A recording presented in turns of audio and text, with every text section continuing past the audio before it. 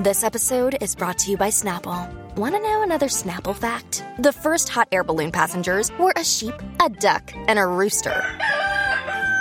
Ridiculous. Check out Snapple.com to find ridiculously flavored Snapple near you. Another day is here, and you're ready for it. What to wear? Check. Breakfast, lunch, and dinner? Check. Planning for what's next and how to save for it? That's where Bank of America can help. For your financial to-dos, Bank of America has experts ready to help get you closer to your goals. Get started at one of our local financial centers or 24/7 in our mobile banking app. Find a location near you at bankofamerica.com/talktous. What would you like the power to do? Mobile banking requires downloading the app and is only available for select devices. Message and data rates may apply. Bank of America N.A., member FDIC. Your morning starts now. It's the Q102 Jeff and Jen podcast. Brought to you by CBG Airport. Start your trip at CBGAirport.com. Let's begin this hour's E-News with Emma Watson and Amanda Seyfried this morning. Yes, here we go again with another celebrity nude photo scandal.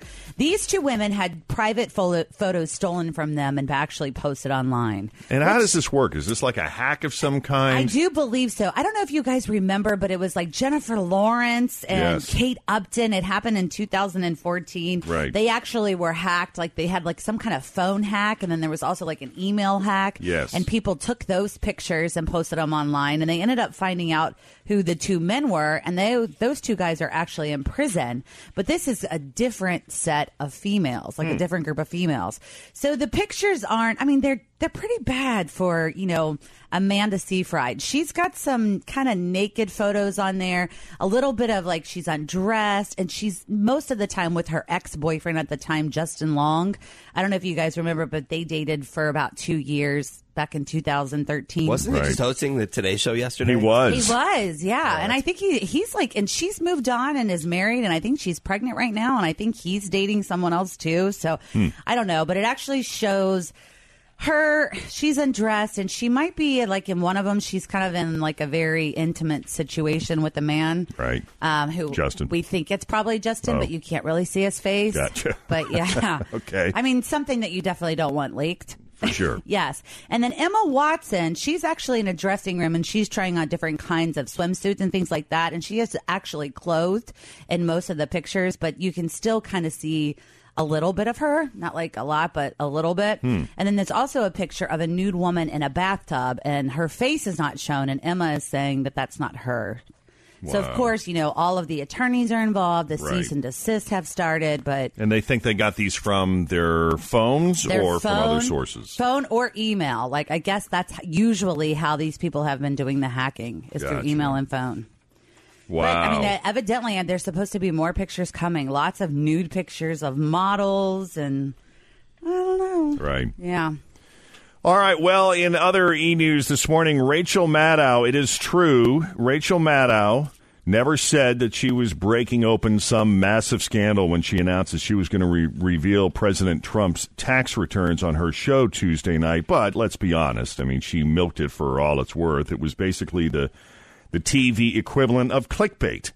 And it definitely did not live up to its implied expectations, but she really doesn't see it that way. She says, because I have information about the president, it doesn't necessarily mean that it's a scandal. It doesn't necessarily mean that it's damning information. If other people leapt to that conclusion without me indicating that it was, that hype is external to what we did. In other words, it's your fault if you thought she had something juicy to report. Yeah. Stephen Colbert, though, had some fun making fun of Rachel Maddow and her reveal of Trump's tax return last night on his show. I hold in my hand something very significant. It is a joke. A joke that we have confirmed has been heard by Donald Trump. We believe this is the first time any joke connected with Donald Trump has been released. This is an old joke from before he was president. We've obtained this joke legally. The First Amendment gives us the right to tell this joke. This piece of paper I hold in my hand, this is the document with the joke. The joke in question. Why did the chicken... But first, a word on chickens. Chickens are flightless birds domesticated 3,000 years ago in Mesopotamia. They produce both meat and eggs, as well as companionship. They are eaten by people. But back to the joke. Why did the chicken cross the road? Okay, what are roads? Why do we need them?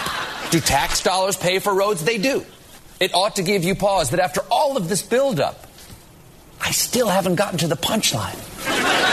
So without further ado, why did the chicken cross the road? The answer right after this break.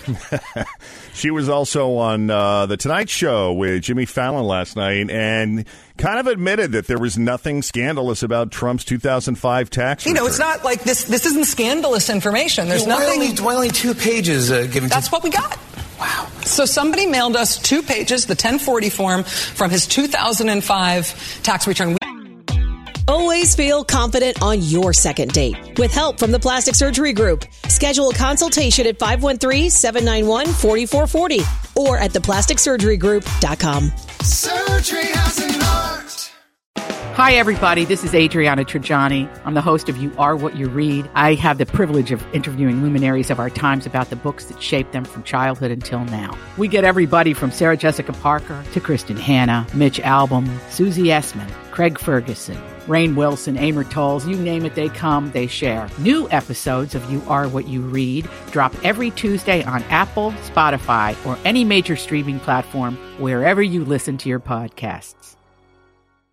Have no idea who sent it to us, but the White House confirms it is authentic. Because what you revealed last night wasn't that scandalous. Not at all. We know he paid taxes. Okay, so why don't you want to release your tax returns then? Look, there's nothing embarrassing here. Yeah, and it did have client copy stamped on it, right? Which would indicate that came from the CPA. It very well could have come from the White House. Oh. 6:27. We have more e-news coming up. In fact, do we have time for the Spuds McKenzie report real quick? Because it's a short one. Yeah, absolutely. Bud Light, you might have saw the Super Bowl commercial with Spuds McKenzie as a ghost. Yeah, he had a little halo around his head. Yeah, so evidently, here's what's happening. Anheuser-Busch is being sued for it because they supposedly don't own the character anymore. They abandoned Spuds and the Spuds campaign 20 years ago. And since then, a company called Spuds Ventures claims it scooped up the rights to the character. They've been selling Spuds T-shirts, other merchandise for years with no objection from Anheuser-Busch. So now the Spuds Ventures wants damages plus any profits the company made off the Super Bowl ad. That sounds reasonable to me. Me too. And I believe that they own that. I mean, what would Spuds Adventures or Spud Ventures own besides Spuds McKenzie? What a way to make some money, though, is to monitor, like, to see, what iconic characters are no longer owned by the product they represented. Buy the rights, make up some vintage T-shirts or whatever you want to do with that character, and then if they ever decide to bring the character back, they got to pay you. Oh, yeah. Spuds McKenzie, who knew? We should look into that. There you go. All right, and real quick, since we have another minute left here, there is another I Love the 90s tour on the way, this time with TLC, Mark McGrath, and Naughty by Nature. He was on Extra last night. He came back. He used to host the show Extra. Right. And they brought him back, Mark McGrath, to talk about this I Love the 90s tour and how awesome it's going to be. Mark McGrath from Sugar Ray, other acts, Blackstreet, Biz Marquee, All for One, Montel Jordan, Snap, and the CNC Music Factory. Woo! Everybody dance now.